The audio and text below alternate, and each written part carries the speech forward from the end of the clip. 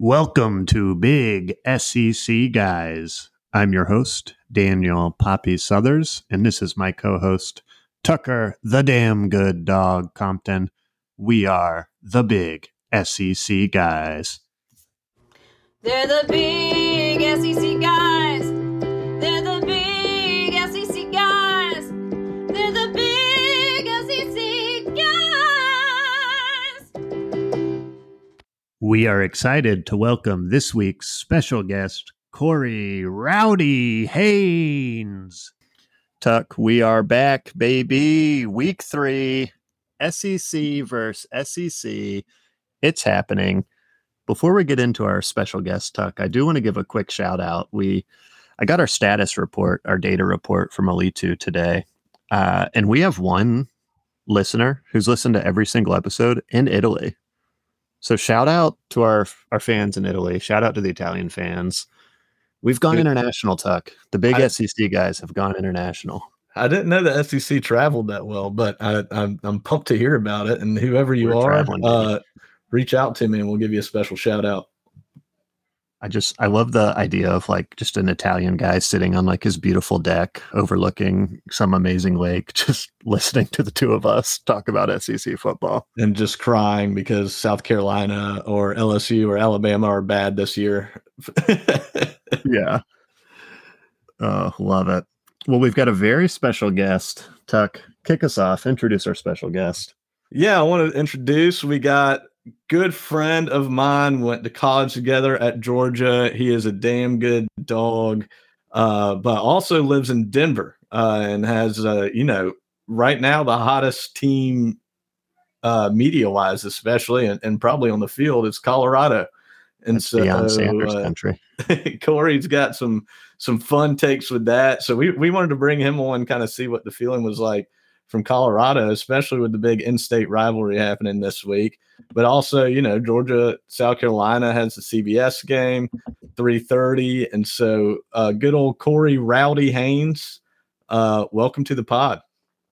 Yeah, thanks for having me on, guys. It's nice to talk some SEC football. Out here in Colorado, it's more of a pro sports town. So I'm excited to dive into some SEC stuff and a little bit of Colorado stuff.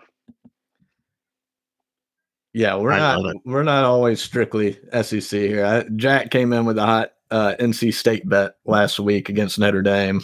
Yes, it flubbed, but we appreciated the take.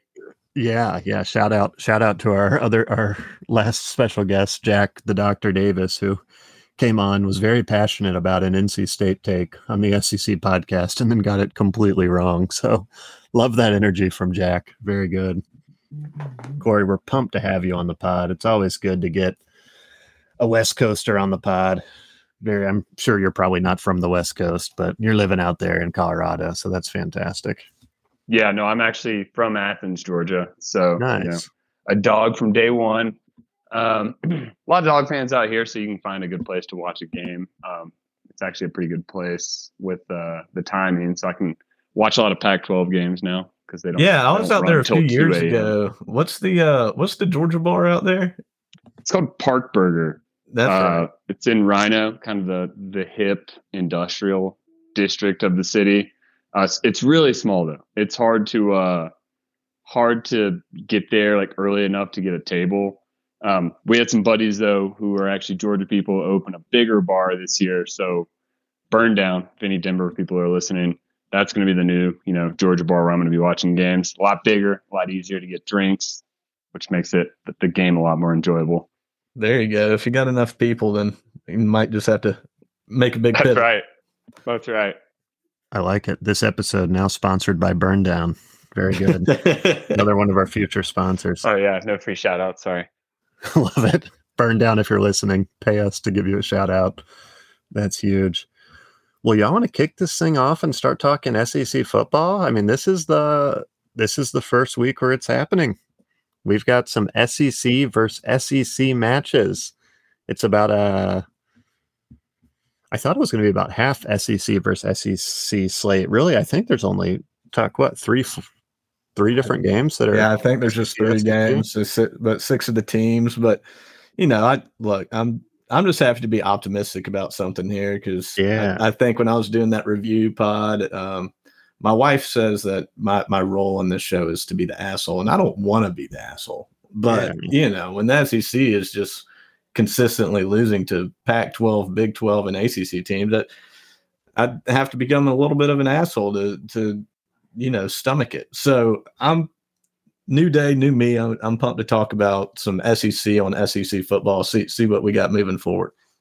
I like it. I like this new Tuck energy. I love it. I agree with you, Tuck. I mean, you got to be. The beauty of this pod is we're realists. We're not going to come on here and sugarcoat and say, "Oh, everything's perfect," because right now everything is not perfect in the SEC. And we're going to get to that a little more in the Week 3 preview. But I think the most important thing here, Dan and Tuck. It's rivalry week. My South Carolina Gamecocks playing Tuck's Georgia Bulldogs and Cory's Georgia Bulldogs. 27.5 points for the Gamecocks. Boy, that is tempting, Tuck. Let me tell you, that is one tasty morsel. Are we kicking it off with this game? No, we're not kicking it off. I was just, I've received multiple texts about bets. I'm in a mustache bet, so.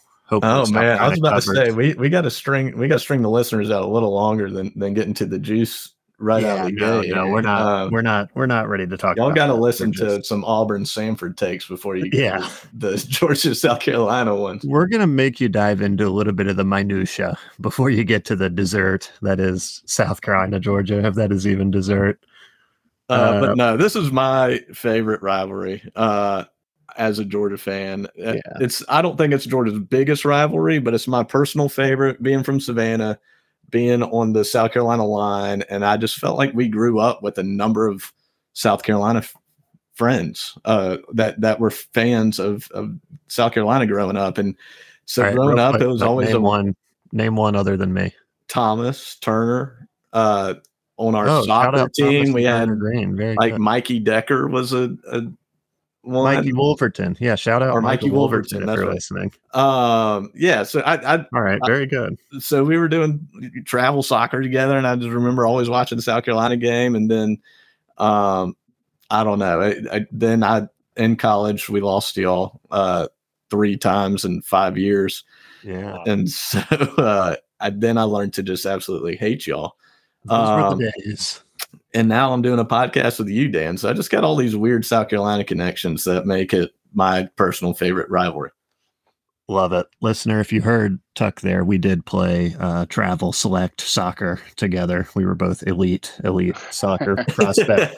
So that's the takeaway. I hate to brag on the podcast, but a lot of awards, a lot of interest collegiately for both of us, let me tell you. So we've got it. Cory, what do you think of South Carolina? Yeah, so I've been in Denver for about 3 years now, but prior to that, I was in Charleston, South Carolina, which is quite the hotbed for a lot of Cox fans. Yeah, great city. But if you went to home team barbecue on a Saturday, you had to make sure you scheduled around the Cox game. And I watched Georgia lose in 2019 with some friends there.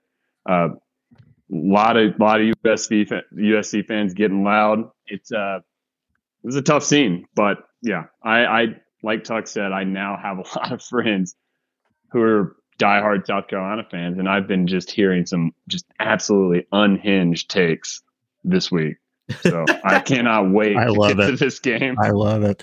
And Cory, you've got yourself a new friend that's a South Carolina fan. So pleasure to join your company. That's what I need.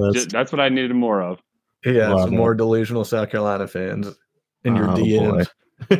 You got one right here in the moment. I told Tuck about our third string quarterback who's looked incredible against Furman. I think he's going to win the Heisman in 2025 now. So there's a nice delusional take.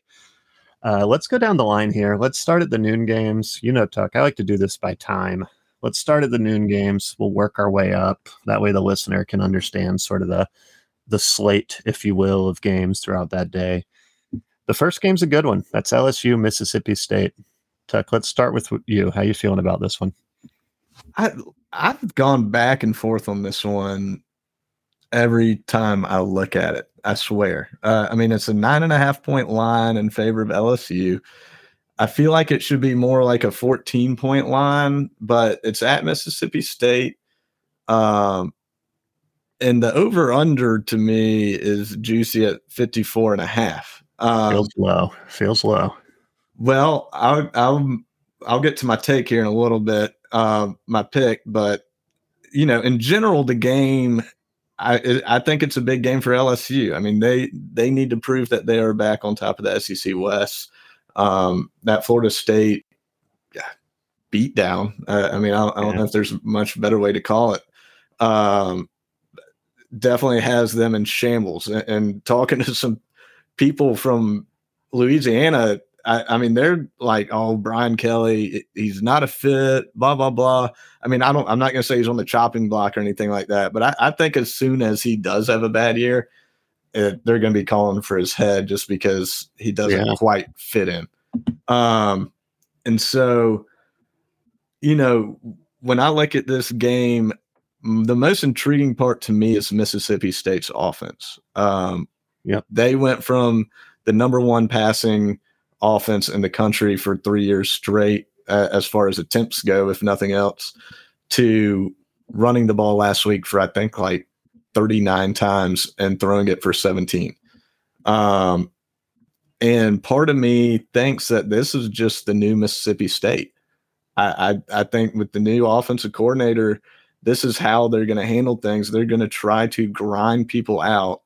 They're going to try to run the clock, shorten the game, keep it close, and make you make mistakes. I think that's kind of why this line is lower than you might think it would be. And that's why, for me, I'm going to take under 54.5 as my bet for this game. I like it. Taking the under. Corey, let's hear it. How you feeling? Mississippi State versus LSU.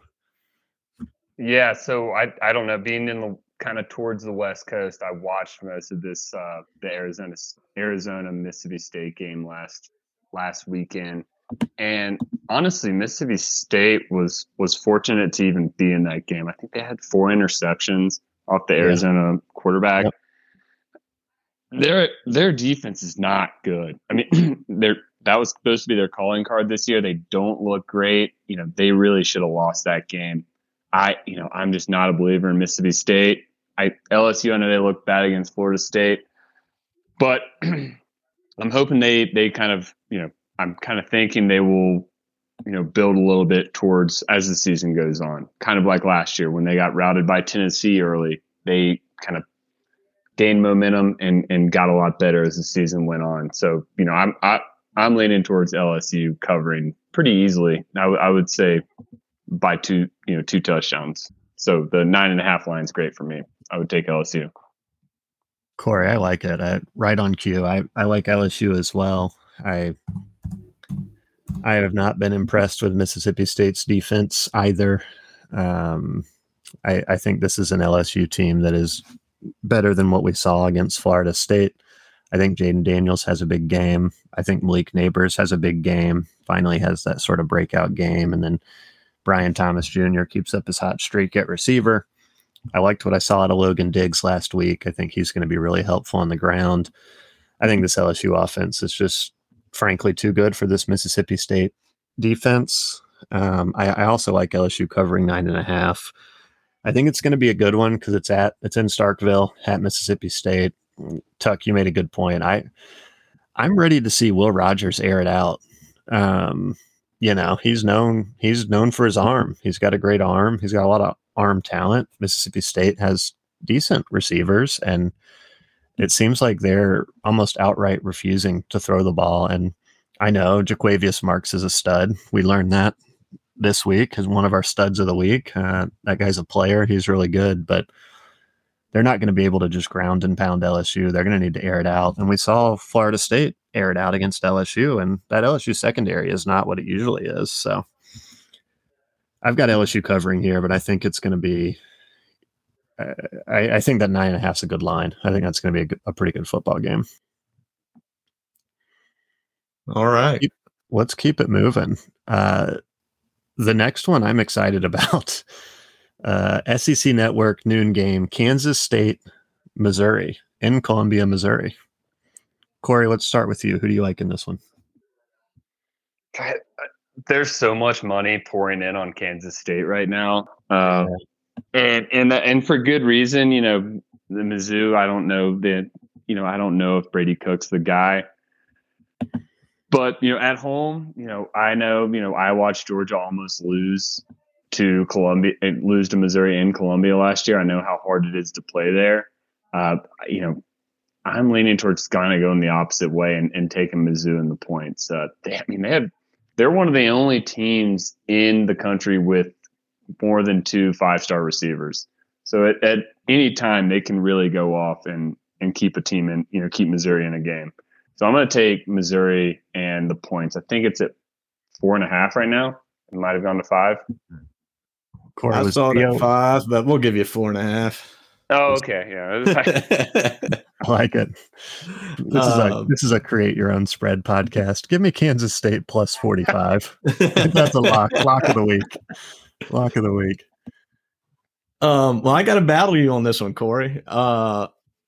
The more research I just kept doing into Kansas State, I'm not going to pretend like I watched them beat the crap out of the 2 cupcakes that they beat the crap out of the first 2 games.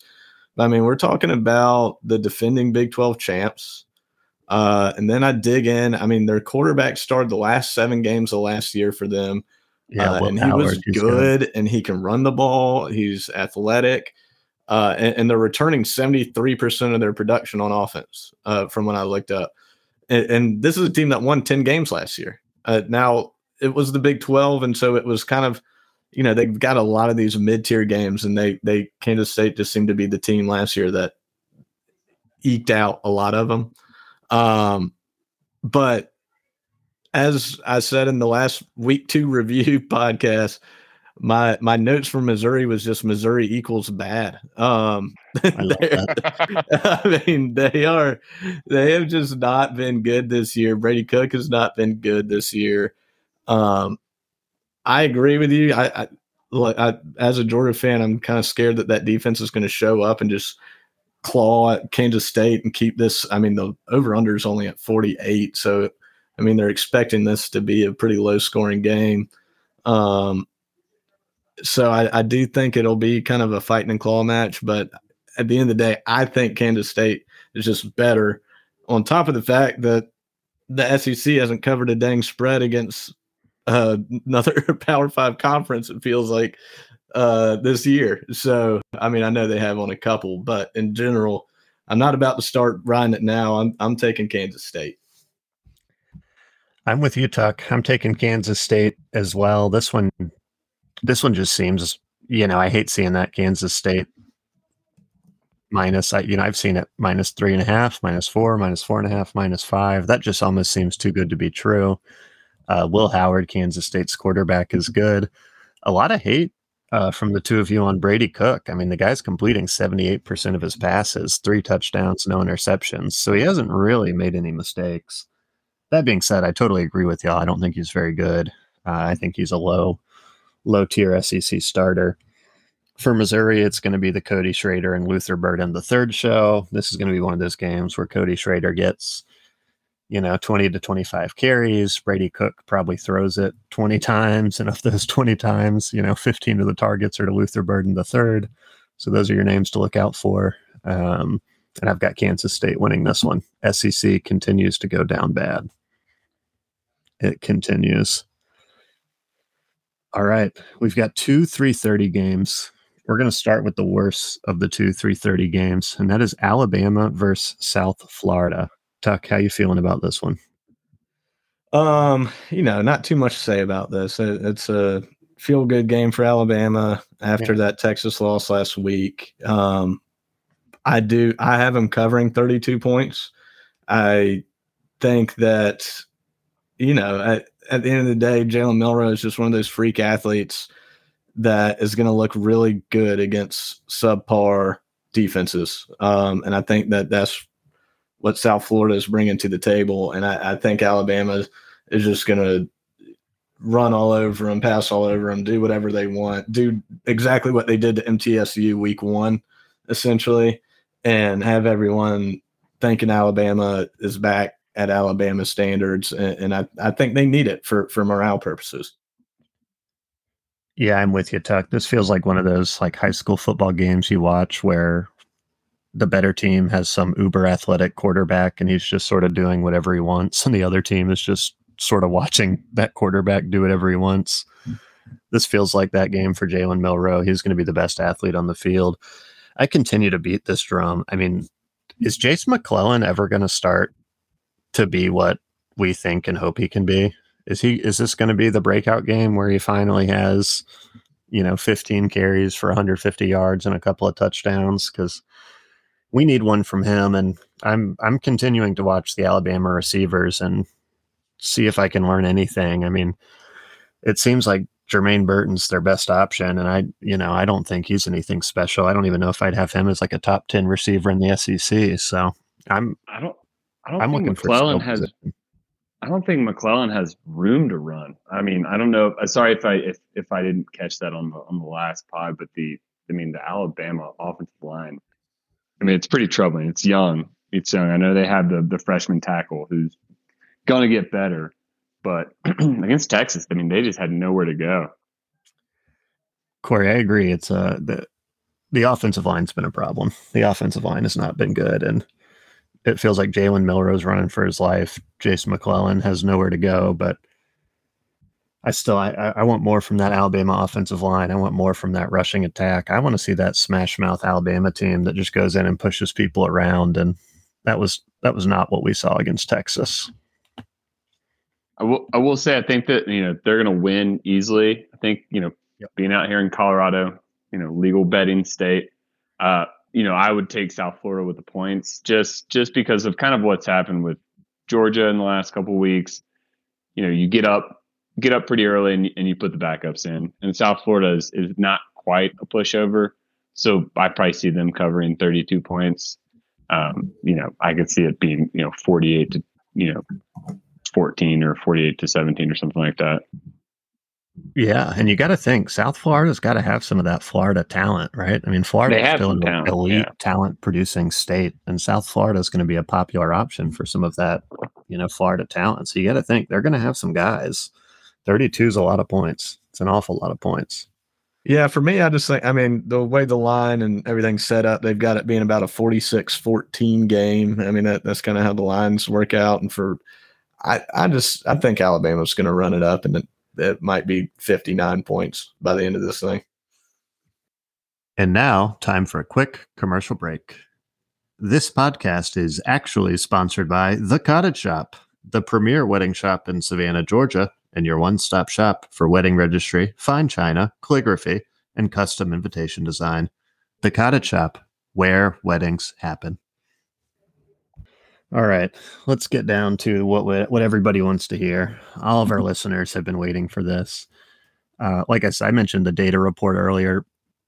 Basically, our listener spread on this podcast is like 40% Georgia fans, 40% South Carolina fans, 19% other, and then 1% people in Italy. So we've got an interesting spread on the podcast. So let's talk about it. South Carolina, Georgia. I want to focus more on the game on this one as opposed to, let's call it like a betting line or a way to bet. I'll start, Tuck and Cory, if y'all don't mind. This is an interesting one, right?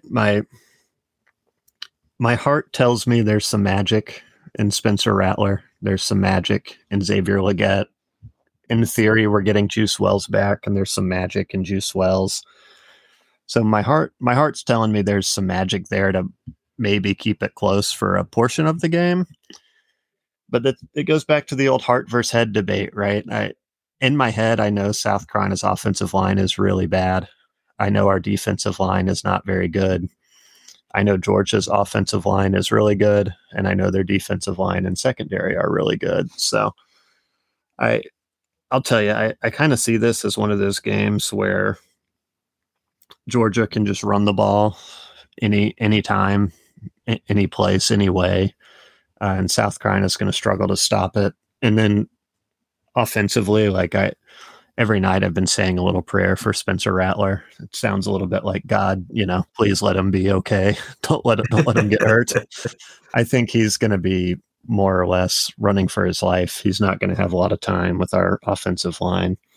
I could see this being one of those games where we rush for like less than 20 rushing yards total.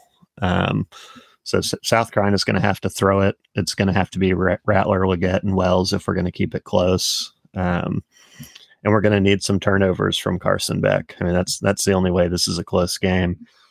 My head tells me this gets that we keep it close for maybe a quarter or 2 quarters, and then Georgia just starts to pound us via running the ball and stopping the run. So we'll see. I'd love to hear Cory, Tuck, y'all's thoughts on this game since y'all know the Georgia side better. Cory, kick it off. What are you looking for, Cory? Yeah, so I mean, kind of going back to last year, there's a very interesting dynamic with Kirby Smart and Shane Beamer. Yeah. And these have been flying. I'm sure you've heard that. And I tend to buy into it just based off what we saw last year where, Georgia's up 38-0 and Carson Beck's throwing fly routes to Oscar Dell, running up the score. What I mean by that is I don't think Kirby and Shane got along when Shane was on Kirby's staff. I don't know if it's from the WikiLeaks thing. I don't know if it's from different personalities, but it seems that Kirby really likes to beat South Carolina. I know that they compete for recruits. Maybe that's what it is. But I think he'll have kind of the game plan tuned up as much as possible to win this game, as opposed to some more vanilla offenses that, operate, in some of the earlier games. I like you said, I could see, Spencer Rattler hitting a couple long passes early and keeping this within a touchdown. But in the end, I think this is a blowout. And if that means by 21 points or by, 30 points, there's not a huge difference there. As a betting person, I have taken Georgia to cover, but I think it'll be at least a 3 touchdown game. It's halfway through the third quarter. So you're taking Georgia to cover the 27.5. Was that the line you got? Yeah. Okay. 27.5 was what I got. I think that's a reasonable bet. Tuck, go ahead. Yeah, I agree with Cory. I'm not taking this one solely for the reason of I don't want to bet on the Georgia South Carolina game because somehow I still have it in my head where y'all get us, even though it hasn't happened in a while. But so I do think that PTSD. Yeah, just a little PTSD is keeping me from putting any money on it or taking it in the podcast. But at the end of the day, I think Georgia is going to have to. We're going to open up the offense way more than you saw the first 2 weeks, and let some plays loose that we haven't seen yet. At the end of the day, I'm really intrigued to just see the secondary of Georgia versus those wide receivers of South Carolina. I hope Juice Wells is in full form because I want to see us go up against that wide receiving duo of Leggett and Juice Wells with Spencer Rattler throwing them the rock. Now, that being said, all we have to do is bring 5 people, and he's only got 3 seconds. Less than that, yeah. And I think to y'all's point of what happens as this game goes on, it's just going to get worse and worse because y'all's offensive line isn't great, and y'all don't have backups for him either. I mean, the backups are way worse. So when we got 6 defensive linemen that we can rotate in and just pummel you, and we've got 7 linebackers that we can just rotate in and pummel you, and man up on those 2 guys on the outside with kind of safeties over the top to make sure we don't let up that big play. I think Kirby does a really good job. You saw it against Tennessee last year where they keep the plays in front of you. He knows how to keep everything in front. So he might be giving up some slant routes and some curls and some short passes here and there. And y'all might have a couple little sustained drives, but I don't think it turns into, any significant points. And I just think Georgia at the end is just going to wear South Carolina down because we've got 3-4 years of recruiting top 3 classes, and South Carolina doesn't. And so just having those dudes that come in and back up situations and just continue to have a high motor because they're completely full, their tank's completely full because they haven't been playing the past few plays. I mean, that's just something South Carolina doesn't have right now. And Georgia does. And I do also think that Corey's got a point about the Shane Beamer Georgia thing. And maybe that's why Shane Beamer came out with the what's his name was on sides. Tyler Simmons. Tyler Simmons was on sides this week to maybe have Kirby take a little break on him this year. I will say, Tuck, one thing that could be possible is Bullard, our strong safety he's I think he's out. He was in a boot on Saturday. Georgia has obviously 4 stars, 5 stars behind him. But he's a big part of the secondary, and I doubt he would play. I know he's not practicing, hadn't been for the last couple days, but there's a real possibility that he's not really a factor on Saturday. That's true, and I looked into that a little bit, but I mean we still got Tyke Smith in the star, and then David Daniel came in, and he played well for us. His freshman year, he was great and a highly touted recruit, and then got hit by that car. I don't know if you remember that. Yeah, yeah. And then apparently had turf toe during the spring game and stuff. So he's been kind of a little out of practice. But I mean, we're talking about another really good player in there. And at the end of the day, Kirby's. I've said it 100 times on this podcast, but he's such a defensive mastermind. If you've got one weapon, maybe 2, he's going to figure out how to shut that down. You really have to be able to run and throw the ball in order to take advantage of Georgia's defense. Yeah. You guys got me fired up. You know what? Give me South Carolina and the points. There we South go, Carolina man. plus 27. Love it. Speaking of weapons, what do you think about do you think we'll see any Nick Harbour? I mean, he is one of the most intriguing prospects I've ever seen. Incredible. Yeah. I think that's a great question. Nick Harbour gets a lot of love because he's a 5-star, was a 5-star. He had a touchdown last week against Furman on like a back shoulder throw, and he made an incredible catch. Like, it was not a great throw. Was this the athlete guy that you were telling us about? Yeah. Daniel? Yeah. He's the biggest and fastest guy in college football. And that's not me saying that. That's what the data says. He'll run in sure. Yeah. Tucker, if you want to, if anybody wants to check it out, go to YouTube, search, Nick Harbour, and it's him running the 100-yard dash, and he's twice the size of these guys and just blowing them off the track. It's incredible. He'll run in the Olympics next year. That like people actually think that they think he'll make the Olympics in the 100 next year, which is wild because he'll still. I'll tell you where we need to watch out for him. Then is we need to watch out for him on punt coverage, kick coverage. They're going to have him thrown in on all those Beamer ball plays, probably trying to do freakish athlete things. Well, he's been kind of hurt, so he hasn't been playing a lot. He only played like 5 or 6 snaps against Furman. He did have a touchdown. I think the bigger question on South Carolina fans' minds, since we'll give South Carolina a little love on the future, I think it's will we see if Rattler's getting eaten alive by the Georgia defense, like I think he will. I wonder if we're going to see the freshman Lenoris Sellers. I love this kid so much. I've been so impressed with him, his work ethic, his play. He's like a better Anthony Richardson, and he's a freshman. Charles Powers, the guy who runs On 3, who used to run 247 Sports, came out the other day and said, and I quote, like, if I could re-rank this class, Lenoris Sellers would be 5-star number 1 dual threat quarterback. Wow. Which was wild. And that's the best rankings guy literally in the industry. Like he's considered the best in the business. So what situation do you see him coming in? I mean, we take out your quarterback. Rattler dies. Yeah, that's one. And I don't when I say die, I mean, benched. I don't mean that. No. Shane Beamer, I guarantee you, promised Rattler he'd never bench him, so he's not getting benched. But I mean, when I say die, I don't mean he actually dies and we have like a funeral. I mean, he gets hurt or just gets sacked a million times. Rattler's not a runner. He's not going to use his legs. And Lenora Sellers is 6'3", 245 pounds. He's one of the strongest people on the team. And he's also one of the fastest people on the team. And he's also got a cannon for an arm.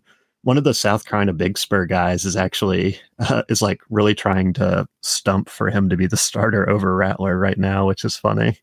That worked. That worked in 2019 when the upset happened, right? Yeah, Walensky got Carry hurt. On Joyner. Yeah, he's our running back. He's our running back now. Fun fact. A good memory. That's funny. Oh, I will say that's also from. I don't know if you touched on this. I'm sorry, but with Georgia, in the game, we started using one of our wide receivers, Dylan Bell, as a running back. And there was a lot of chatter about that after the game of him being used, going forward. He looked he looked great. It's incredible. They said going forward, maybe out of the backfield more, be using him.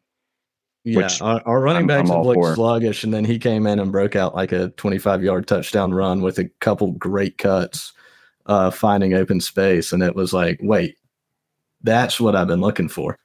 Yeah, Debo Samuel-esque. Yeah, really. Debo. Corey, I love your Gamecock call-outs. Very good. You're welcome. I know way too much about South Carolina football. I love that. But yeah, one thing to look out for South Carolina, like let's see if Lenora Sellers comes in, whether that's to run a few read options and maybe a goal line setting, or if Rattler gets hurt, that would be intriguing. Talk about throwing him into the fire, because Georgia's the best defensive team in the country. But let's. I'm excited. I'm excited to watch this. I'll probably next week just be devastated if it is like what happened last year. But I think we're going to learn a lot about both teams this weekend, right? We're gonna get to see Georgia open up the playbook. We're gonna get to learn if Carson Beck is as good or better or maybe worse than we think he is, and I think we're gonna learn a lot about Rattler and the Gamecocks offense too. Like, can our offensive line block Georgia long enough for Rattler to do anything? And if they can, how will he play against a really good defense? So that'll be interesting to see. I'm excited. Yeah, same. Give me the Gamecocks straight up. Change of heart. Just kidding. God, I love that. Love it. Love it. All right. Do we feel good about that? Have we covered that one? I feel good. Okay, good. So. That was. I appreciate hearing you guys' insight on Georgia, because my eyes can tell me how good they are, but it's fun to hear about some of the different players doing different things. My favorite player is that Tyreek Hill dude on Georgia. What's his name? Yeah, that guy's a stud. I love him. And then is Lad McConkey, is he coming back anytime soon? He hasn't practiced at all. He's got some back issues going on. So he won't play? He definitely won't play. Bullard is game time decision. Yeah. Right. And it'll be interesting. Georgia's still pretty hurt. I think Lad McConkey's a bigger. Yeah, I mean, Lad McConkey's a bigger hit than we probably originally realized. I think if we can get him in, I mean, he's a true wide receiver one that we're really missing right now. Yeah. Oh, yeah, perimeter blocking. He's such a good blocker for how small he is. It's incredible. So that is sorry to keep going on Georgia, but Tucker could probably talk for hours. Yeah, we could dive into a bunch of little tidbits, but McConkey's a stud. I'll tell you what, though, guys, we're only 8 to 12 defensive line injuries for Georgia away from a Gamecocks victory. So you knock out 12, 13, 14 of those defensive linemen, I think it's anybody's game. I really believe that. All right, let's keep it rolling. This next one's going to be quick. Texas A&M, UL Monroe. Warm-up game for Texas A&M. Connor Weigman continues to get better. Evan Stewart has a big day. Corey, Tuck, anything to add there on that one? Nothing really. Bounce back game for A&M. Just let's get that defense. Hopefully they can get motivated after last week. Yeah. The defense was so bad. Hopefully they have a shutout or something. I mean, they're gonna blow them out. I mean, I assume Wegman's gonna throw for 200 or 300 yards before he's pulled. But hopefully the defense can gain some confidence, because the second half of that game was like hard to watch. It was terrible. I agree. Which We want to see a bounce back for that Texas A&M defense. Go ahead, Corey. Yeah, it seems like they fixed it with Petrino. The offense looks good. They're firing, but that's the last thing I expected was the defense to fall off the cliff like that. So that's kind of disheartening. Yeah, it is bizarre how they have taken a 180 for better and for worse. Their offense has taken a 180 for the better. Connor Wangman looked bad at times last year. I mean, they wouldn't let him throw the ball more than 10 yards down the field. And then, the defense just getting torn up by Miami. Jimbo Fisher's an enigma for me. What is going on with that guy? It's like, I feel like they recruit unbelievably. They have infinite money because they're in Texas with Texas A&M and the oil money. And I think Texas A&M has one of the biggest, oh gosh, I'm blanking on the word. What's the word? Endowment. I think they've got one of the biggest endowments in the country. And it's like, and Jimbo Fisher, in theory, is a good college football coach. I mean, he won a national championship at Florida State. He seems like he knows what he's doing. And then, 6 years at Texas A&M, he hasn't done anything. I mean, the guy's 57 years old. I just pulled it up. I was kind of curious how old he is. Is that old or young? That feels young. God, he looks so much older than that. Yeah. So much older than that. I just think he's kind of lost his edge. It just. Tuck, how many times do I have to tell you? You get a stat like that, we got to play guess that age. Corey would have been in the 70s. I would have been. I would have said he was 67 for sure. 10 years higher. I will say he made a big step this year by bringing in an offensive coordinator. Because I don't know if you watched the last couple of years when he was coordinating the offense, it was wild. He had piles of laminated play sheets that he was fumbling around, flipping around. It just seemed super outdated. And I think he realized, hey, I need to hand this offense off to somebody who can, Bobby Petrino is not the most cutting edge guy, but who can maybe modernize this offense and take some stuff off my plate. So I think he's in the right direction. I just didn't see the defense. I lost money on Texas A&M last week. I didn't see them. We all bet Texas A&M in the pod last week. That makes three of us. Fool us once, shame on you. Fool us twice, shame on us. Fool us 3 times, you're coaching Texas A&M. I'm with you though, Corey. One of my biggest frustrations, I'm going to go on a quick rant here if that's okay for the listeners. One of my biggest frustrations is either a head coach or an offensive coordinator that just has too many plays and too many formations. College football, modern college football offense needs to be simplified. It needs to be quick. Look at Texas. They're doing that one side, one read. You're looking at basically 2 players and making a decision.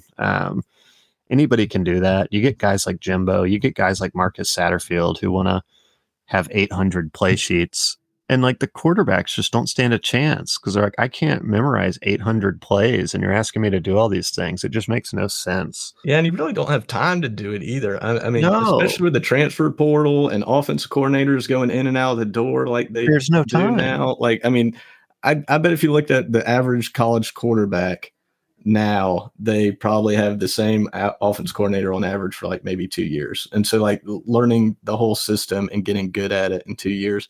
If you go to the NFL, they might have a whole career, with the same offense coordinator running the same offense and the same quarterback. You're right, Tuck. You don't have the time. Look at Tennessee. Josh Heupel's system is we're going to go fast and we're going to read a couple of players and make quick decisions. It's very simple. Not hard. They're even getting away from that in the NFL. I know. I follow Todd Monken with the Baltimore Ravens. His one thing with Lamar Jackson this year was getting rid of his play sheet on his wrist. He's like, hey, we don't need to be reading that. You need to be making calls at the line. So it's simplifying, making it easy enough where he can make a call based off, the coverage at the line, which kind of goes to your point there. And now, time for a quick commercial break. This podcast is not sponsored by Dr. Pepper. Secure the win every game day with Dr. Pepper. Want to win big all season long?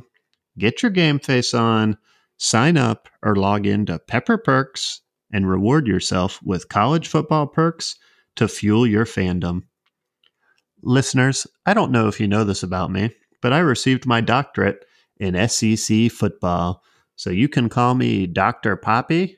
And if you see me on game day, You know I'll be drinking a Dr. Pepper. I love those 23 authentic blend of flavors. That's a good segue. We mentioned Josh Heupel. Let's talk, in my opinion, SEC game of the week, Tennessee, Florida. This one for me, I'll mention the line really quickly, then I'll talk about what I'm looking for from a few players. This one seems too good to be true. I've seen this Tennessee like -6, -6.5. If that's still, Tuck, is that similar to what you're saying? If that's still I'm out getting there, 6.5. It's still there. that feels like an immediate take for me, but it also it makes me wonder, what do I not know?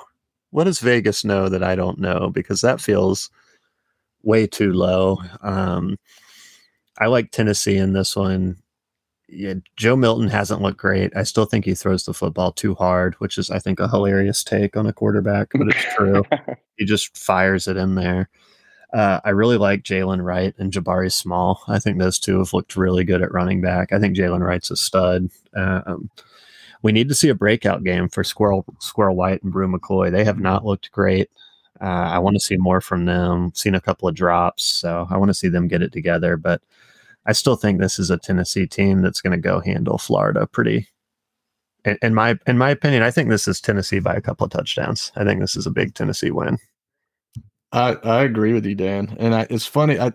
I was in the same boat when I first read the line. I was like, Tennessee's way better than Florida in my head. But then I kept listening to national media and all these other guys, and they're like, well, Florida lost to a top 10 Utah team on the road. They're just as talented, if not more talented than Tennessee. It's in the swamp. And I think that's why everyone is thinking Florida. But the reality is Utah was missing 8 to 10 starters, including their stud quarterback. The only reason they're ranked as high as they are is because once they get into full form, they will be really good. I don't think they're really good right now. I mean, they almost lost to Baylor last week. Tennessee has been flubbing around with some D2 schools, and yes, I think, they haven't looked their best, but I think if we've learned anything from this year, let's not take very much away from what really good teams do to really bad teams. You don't know what warm-up games. Yeah, you don't know what's in the offense coordinator's head. You don't know what they're trying out. You don't know. I mean, for them, it's a scrimmage. It's a practice.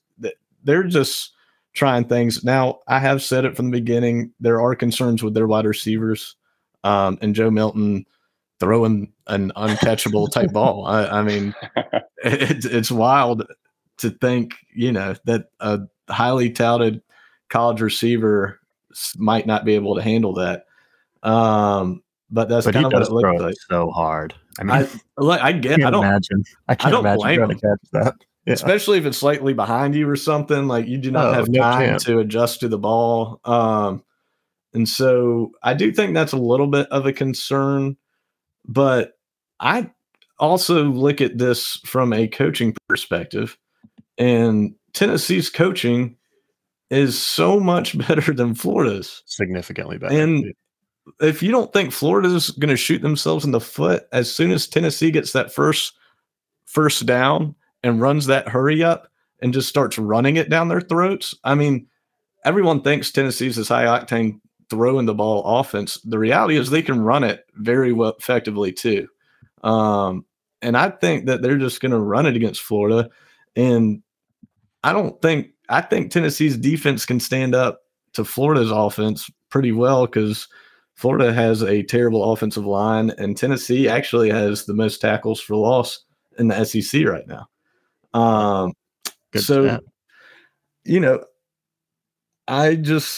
Everything I look at in this game and going all the way back to preseason of tiers of teams, I mean, I'd put Florida down there closer to Vanderbilt and Tennessee up closer to Georgia. And so I think I'm with you, Dan. I'm taking 6.5. Yeah, don't talk about Vanderbilt being lower of the pack SEC and then saying you're with me. Vanderbilt good football team. Cory, let's hear your take. Tennessee, Florida. How you feeling? I'm kind of with you guys. I'm leaning towards Tennessee. I don't love Joe Milton, but I like him a lot more than Graham Mertz. Yeah. That, I just cannot get behind a Graham Mertz offense. And so unless I see something else from Florida, that I would take, Tennessee in the points, just absolutely. I assume I think Florida will try to muck it up and really slow it down. I mean, I feel like that's their best chance, like absolutely limit possessions. Really, if they, run the ball, grind out the clock and stay close and try to win it at the end. That's a possibility, but I like you said, I would say Tennessee by 10 or 14. Corey, I think you're exactly right. I mean, the Florida team we thought we were going to see was going to be Graham Mertz being a game manager and then ground and pound with Montrell Johnson and Trevor Etienne. And the Florida offensive line looks as bad as South Carolina's offensive line. So you're not going to ground and pound anybody with that offensive line. And then you're going to ask Graham Mertz to pass the ball. And we all saw this at Wisconsin when Graham Mertz was there. The dude will make one read and then throw it. I mean, Ricky Pearsall has like 80% of the target share of this Florida receiving core. It's shocking. He literally just looks at Ricky Pearsall and he's like, okay, Ricky's open, throw it. He's not open, scramble and throw it away. So it's there. I think Florida's limited. I think Tennessee is good. So yeah, and I think it's another instance of everyone looking at Florida beating the crap out of McNeese and running it down their throat and automatically assuming that they're back. I mean, yes, they ran the ball for 350 yards or something like that last week, but against Utah, who actually has a decent defense, they ran for 13 yards total that whole game. Yeah. So I'm taking more from the Utah game as a comparable to Tennessee than I am McNeese. Quick trivia question. Where is McNeese for either of you? Just give me the region. Louisiana. Where it is. The Cowboys, so I'm going Wyoming. Wow, Corey nailed it. Louisiana. Did you know that? I knew they were from Louisiana. Yeah, I don't know how. That's one of those weird things. Wow. Moment of the podcast, big trivia guy. Clearly. I love trivia. What's the city? Let me pull it back up. Is that too deep? Sorry. No, yeah, I didn't know. I just Googled it. Lake Charles, Louisiana, McNeese State. Interesting. There we go. There you go, listeners. McNeese State, 46% graduation rate. There you go. One out of every two people graduate really from McNeese State. Unnecessary stat, Dan. We didn't throw that the bus like that.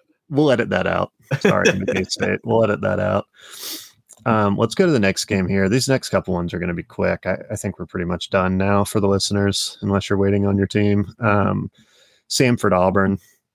Shout out to my brother-in-law who went to Samford Law School. Hugh, if you're listening, go Bulldogs. Let's go Samford. I doubt there's a line on this game. I think this is a Auburn warm-up game. Yeah, this is going to be an Auburn win, and the question's going to be the same. Like, who's going to be this Auburn quarterback? I hate to focus on this, but Peyton Thorne, not good. Robbie Ashford, not good.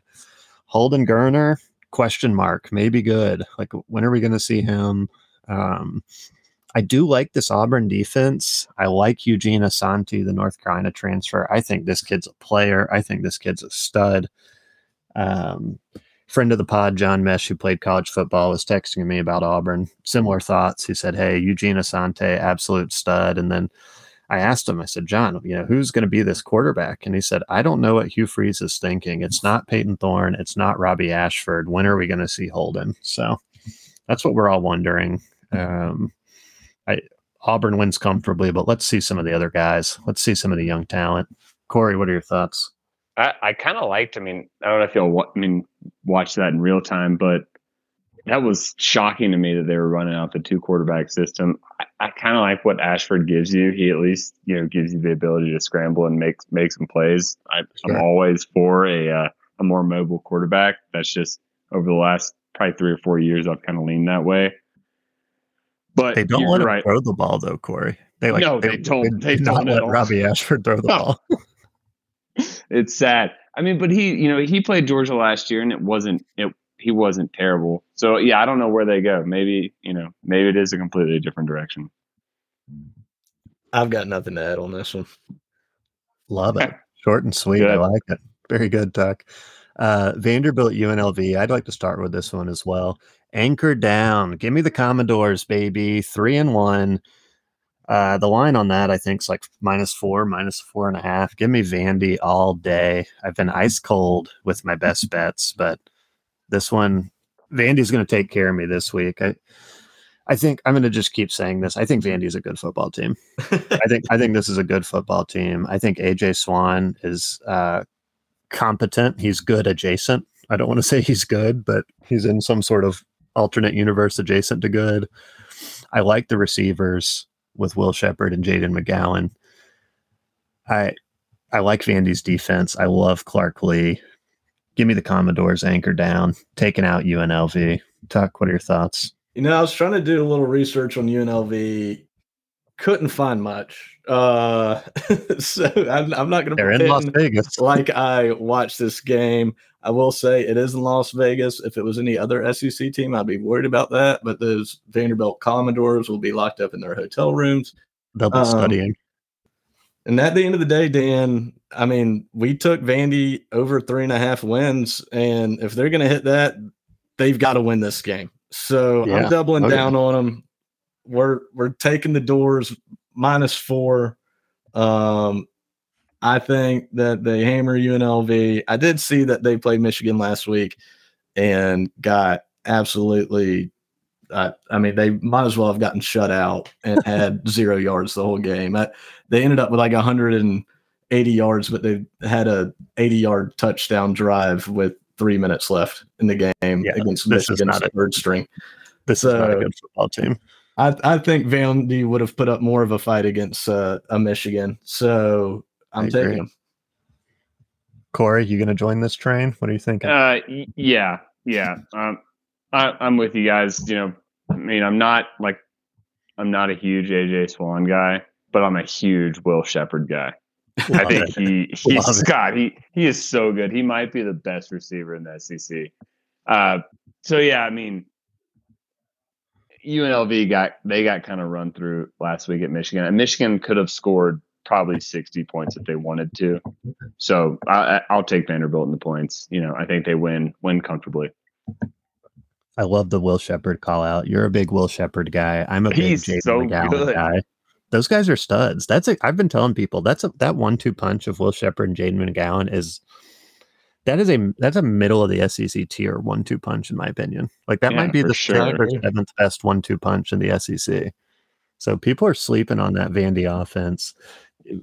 Tuck, we're AJ Swan guys. It sounds like Corey, you're not. And AJ Swan sort of playing himself out of us being AJ Swan guys, but I'm pulling on him a little bit. But all he needs to do is cover these 4 points this week, and I'm right back on the AJ Swan train. To be fair, he doesn't have a whole lot of time to make those decisions. Sure, he's running all over the place. So he's running for his life. I like it. Let's talk Georgia Tech Ole Miss. Corey, what are you thinking here? Gosh, I liked Georgia Tech early in the year. And I, did pretty well with them, but I think Ole Miss is going to run all over them. I mean, I think I'm seeing it at 19.5 or 20.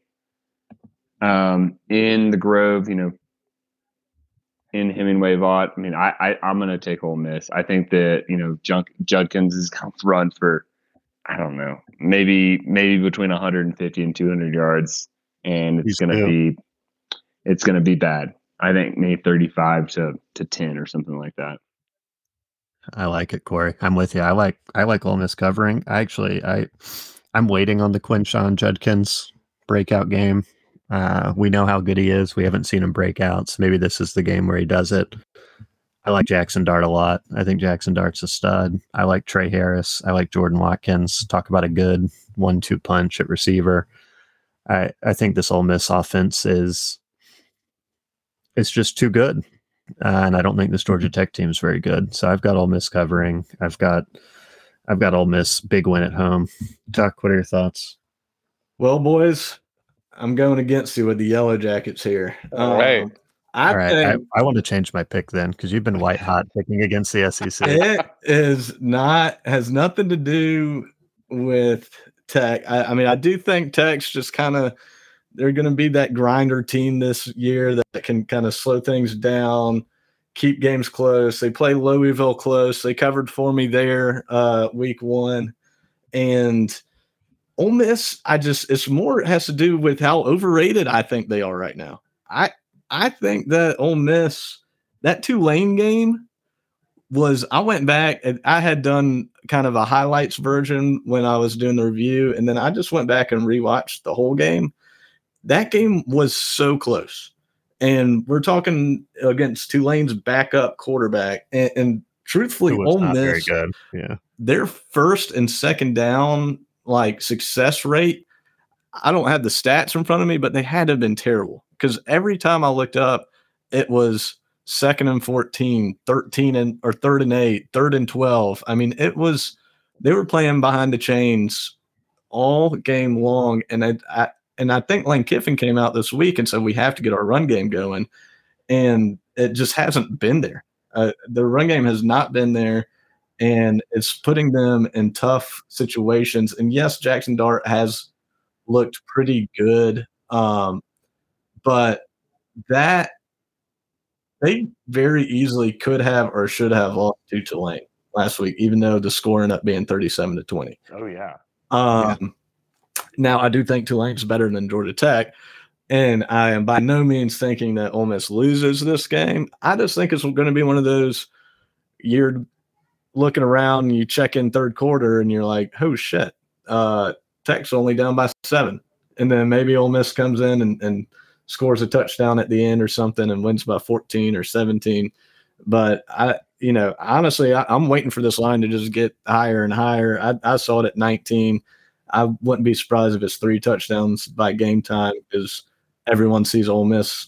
I think there's also this itch for Ole Miss to be that third team in the SEC West, to be up there with Alabama and LSU. I think everyone wants them to compete for the SEC championship this year. Yeah, the West is wide open. Now that it's all wide open. But I don't believe that they're there. Listener, if you've been keeping track, Tuck's 4-0 and picking against the SEC this season, so I'm going to change my pick. Give me Georgia Tech in the points. Wow, I love it. This guy's been dialed in. Corey, you're on an island now with Ole Miss, so that's fine. We'll see. And I saw Saturday Down South. I actually just got a DM about it. They ranked the SEC quarterbacks today. Y'all want to hear the top 5? I thought it was interesting. Number 5, Number 5, Will Rogers, which I think is fine. Number 4, and I think number 4 is not even close. Spencer Rattler, he should be number 1. So it's a bad list right off the bat. I'm surprised you're sharing. I could have sworn Spencer Rattler was going to be number 1 on this thing. Number 3, Tuck, Carson Beck. Over my dead body, is Carson Beck better than Spencer Rattler? That's a cold take. We'll find out this week. No, we're not going to find out anything this week.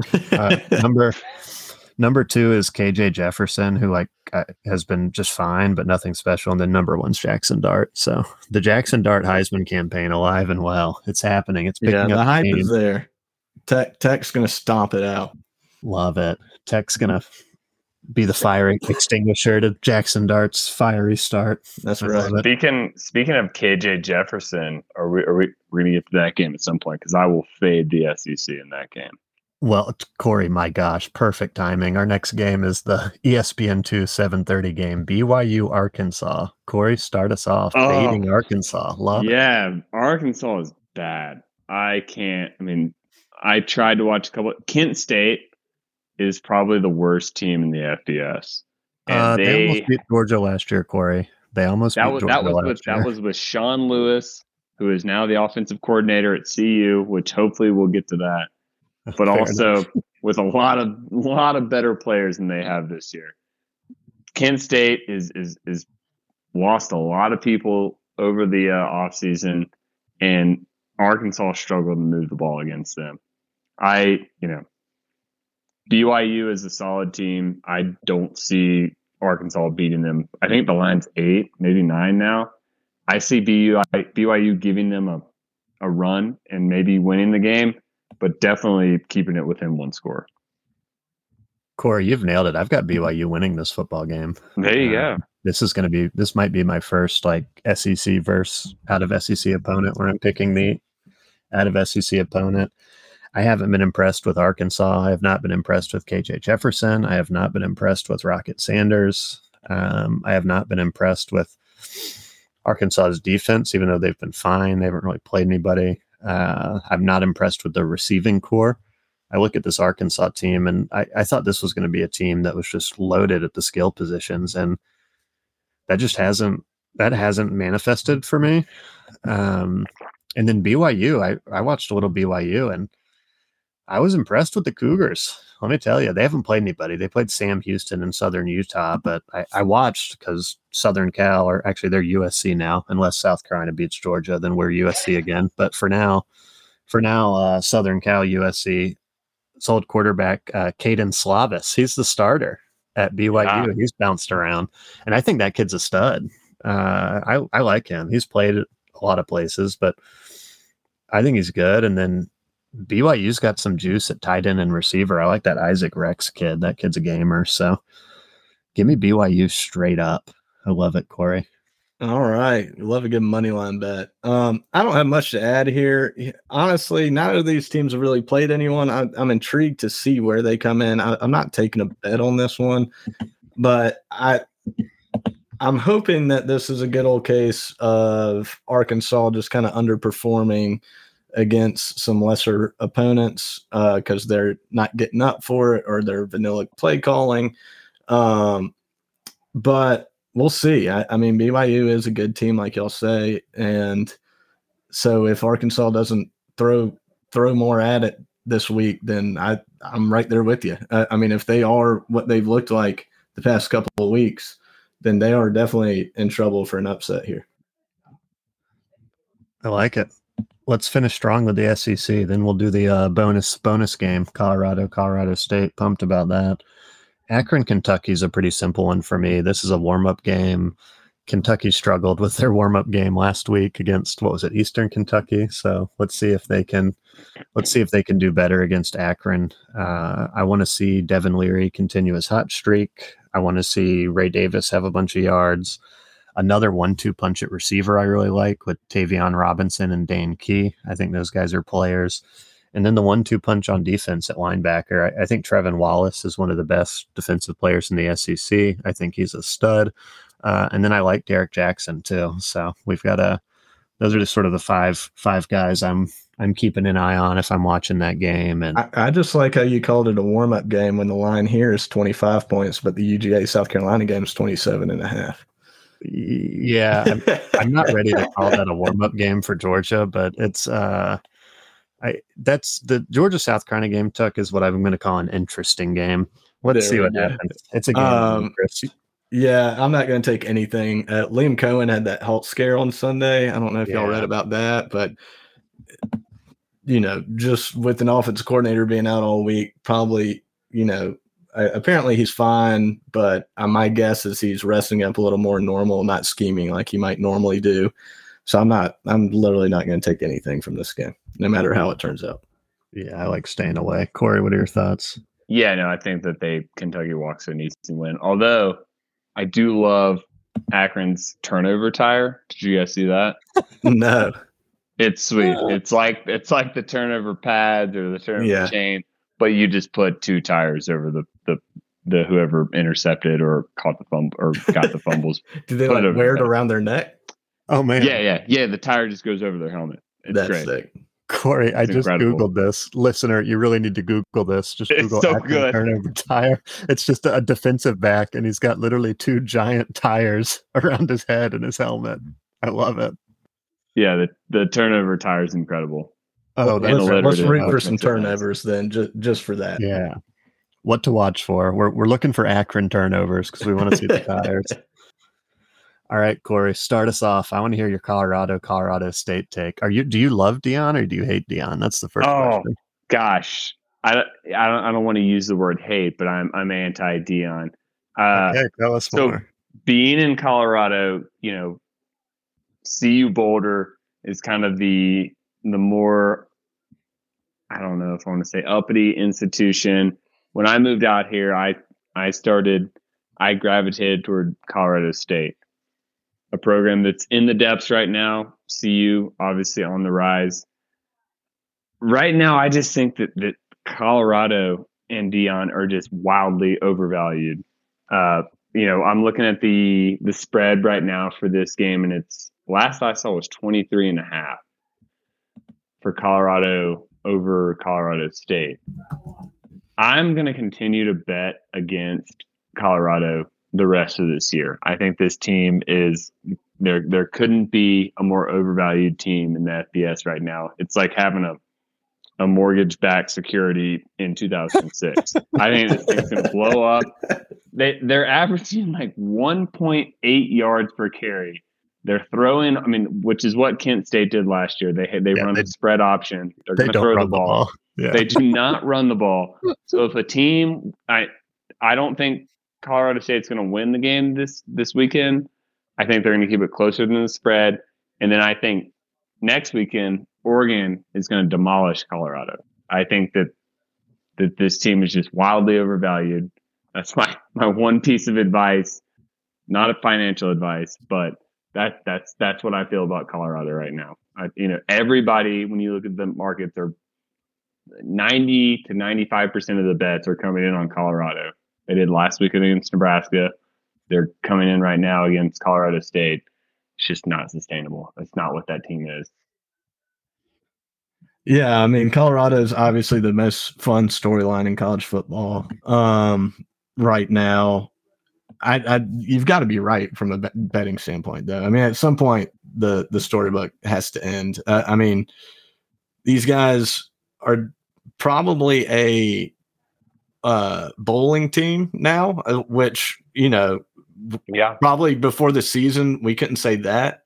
But they're not a top 15 team. I don't think they're, a top 20, 25 team, really. I think that, it's all going to come back eventually. I think Nebraska was overrated when they played them. I think TCU was overrated when they played them. And so I think that kind of helped them. But, Deion does just keep proving everyone wrong. He keeps finding an edge. I don't think he's got to find an edge against the in-state rivals. I'm not taking a bet on this game. I'm just sitting back, watching the show. I think it's fun to watch. I'm with you, Tuck. I'm so confused by this Colorado team. For those that have listened to all of our episodes, one of my best bets week 1 was actually betting against Colorado and taking TCU. I thought this Colorado offensive line and defensive line, I thought sort of the lines of scrimmage was going to be really bad. And they're definitely not good, but they're better than I thought. Cory mentioned it. They can't run the ball at all, and they don't even try, which I think is hilarious. But I like Shedeur Sanders. He looks like a player. He looks like a gamer. He's got a good arm. He's got a good head on his shoulders. He looks like he makes good decisions, quick decisions. And then that 1-2-3 punch at receiver, Xavier Weaver, Travis Hunter, Jimmy Horn Jr. studs. Is Travis Hunter the Shohei Ohtani of college football? He's playing both ways. He might be. It's incredible. He might be the best player in college football, right? You could probably make a good argument for that. So when you have guys like that, anything could happen. I'm fascinated by Deion Sanders. I want to not like him because he comes in and he runs everybody out, and he has 80 transfers or something, like literally cleans house. But then you watch him talk to the players, and you're like, man, this guy is. I'm inspired by this guy. And then you see the clips of him talking to Shiloh and Shedeur after the game, and you're like, man, this guy, he kind of seems like an awesome dad. And he seems like I know the thing with him is he just comes and cleans house and brings in his own guys. It feels like he really loves his guys, and he calls them all his children, which is a little funny, but I think that's kind of cool. I like the familial atmosphere. I like Shedeur Sanders. I like the receivers. Give me Colorado in this one. Oh, I'm going against you, Corey. Give me Tough. Colorado. All right, That's okay. If we're all taking bets here, then I'm going with shout out David Firth. Me and Corey's one of our best friends from college. His uncle is the athletic director at Colorado State, and I'm not going to pretend like I sat here and looked into this game or anything. No, I haven't either. Yeah, correct. But give me Colorado State because that's where my heart's telling me to go, and I liked Corey's take better than yours, Dan. So that's fair. That's fair. Joe Parker up at Colorado State, he made a great hire. And I just think that, Colorado State, they're in their second year. They're still building. They're starting to get some 4-stars. It's different than what Dion's doing, and they're certainly not going to win. I mean, they're plus 900. It's they're not going to win this game, but I think that they keep it closer than what. So it's funny. I look at it. They have the 23-point spread against Colorado, and then next week, Oregon is a 15-point favorite, and that just doesn't make sense to me. That's one of those things where it's like, like what, right? So it's going to be interesting what happens next week with Oregon. I think that's really going to be the when the shoe drops for Colorado. And is Colorado? I think somebody said Colorado State's college game day. Is that right? Yep, that is correct. They're going to be in Boulder. They're already getting college game day. They're doing college game day. It's just they're just milking it. They're milking it, man. Oh man, the media loves these guys. If they win, are they going to get back-to-back college game days? Because then they'll be like they'll be a top 20 team playing Oregon. That's a good. Well, they're 18 right now. They're 18 in the AP. Oh, they might be a top 15 team playing a top 10 team in Oregon. That'd be interesting. There must be a better game next week. I honestly have not looked ahead. Georgia, South Carolina. Everybody's thinking it. I'm talking week 4, like when the Oregon game would be that they are going to have to go to. I don't think so. I'm sure anytime there's 2 ranked games, it's pretty good. Yeah. All right. Well, let me recap just so I think I got y'all's bets down. So we got Kansas State -5 for Tucker and Dan. Corey taking them +5. We got Tennessee over Florida clean sweep for the boys, all taking Tennessee -6.5. Georgia Tech versus Ole Miss. We got Tuck and Dan +19 with Corey at -19. I like it. Arkansas BYU. We've got Dan with the hard money line bet here, and then BYU straight up, baby. Corey +8. UGA South Carolina. We've got Dan +27.5. Corey -27.5. Vandy. We're all locked in on Vandy -4. Alabama, I've got them covering 32. Corey's got them not getting the points against South Florida. And then LSU, Mississippi State, we've got Tucker with under 54.5 points. And then Dan and Corey both taking LSU at 9.5. And then the fun battle of the week with Colorado State. Tucker and Corey taking Colorado State, while Dan is riding with Dion and Shador. And give me Colorado money line -1,500. No easy wins like that, Dan. 2,000. Give me Colorado $200 to win $1 money line. I like it. I'll give you an extra dark green square if you hit that BYU money line. Love it. We'll count it for 2. It'll be double dip. I need it the way I've been picking. Well, guys, we did it. Corey, this has been a pleasure. You brought it. You brought that Colorado heat. Corey, the Haymaker Haynes on the pod. Love it. Thanks for having me on, guys. Anytime you need a hot take on Colorado, if you want to bring me back on after they nosedive, or just more insight into Georgia, me and Tucker are happy to get real deep in the weeds. That's right. Thanks, Rowdy. Thanks for hopping on. Thank you for listening to this week's episode of Big SEC Guys. We are now on Apple Podcast and Spotify Podcast. Please follow, like, subscribe, and leave a review if you've enjoyed the show. The end.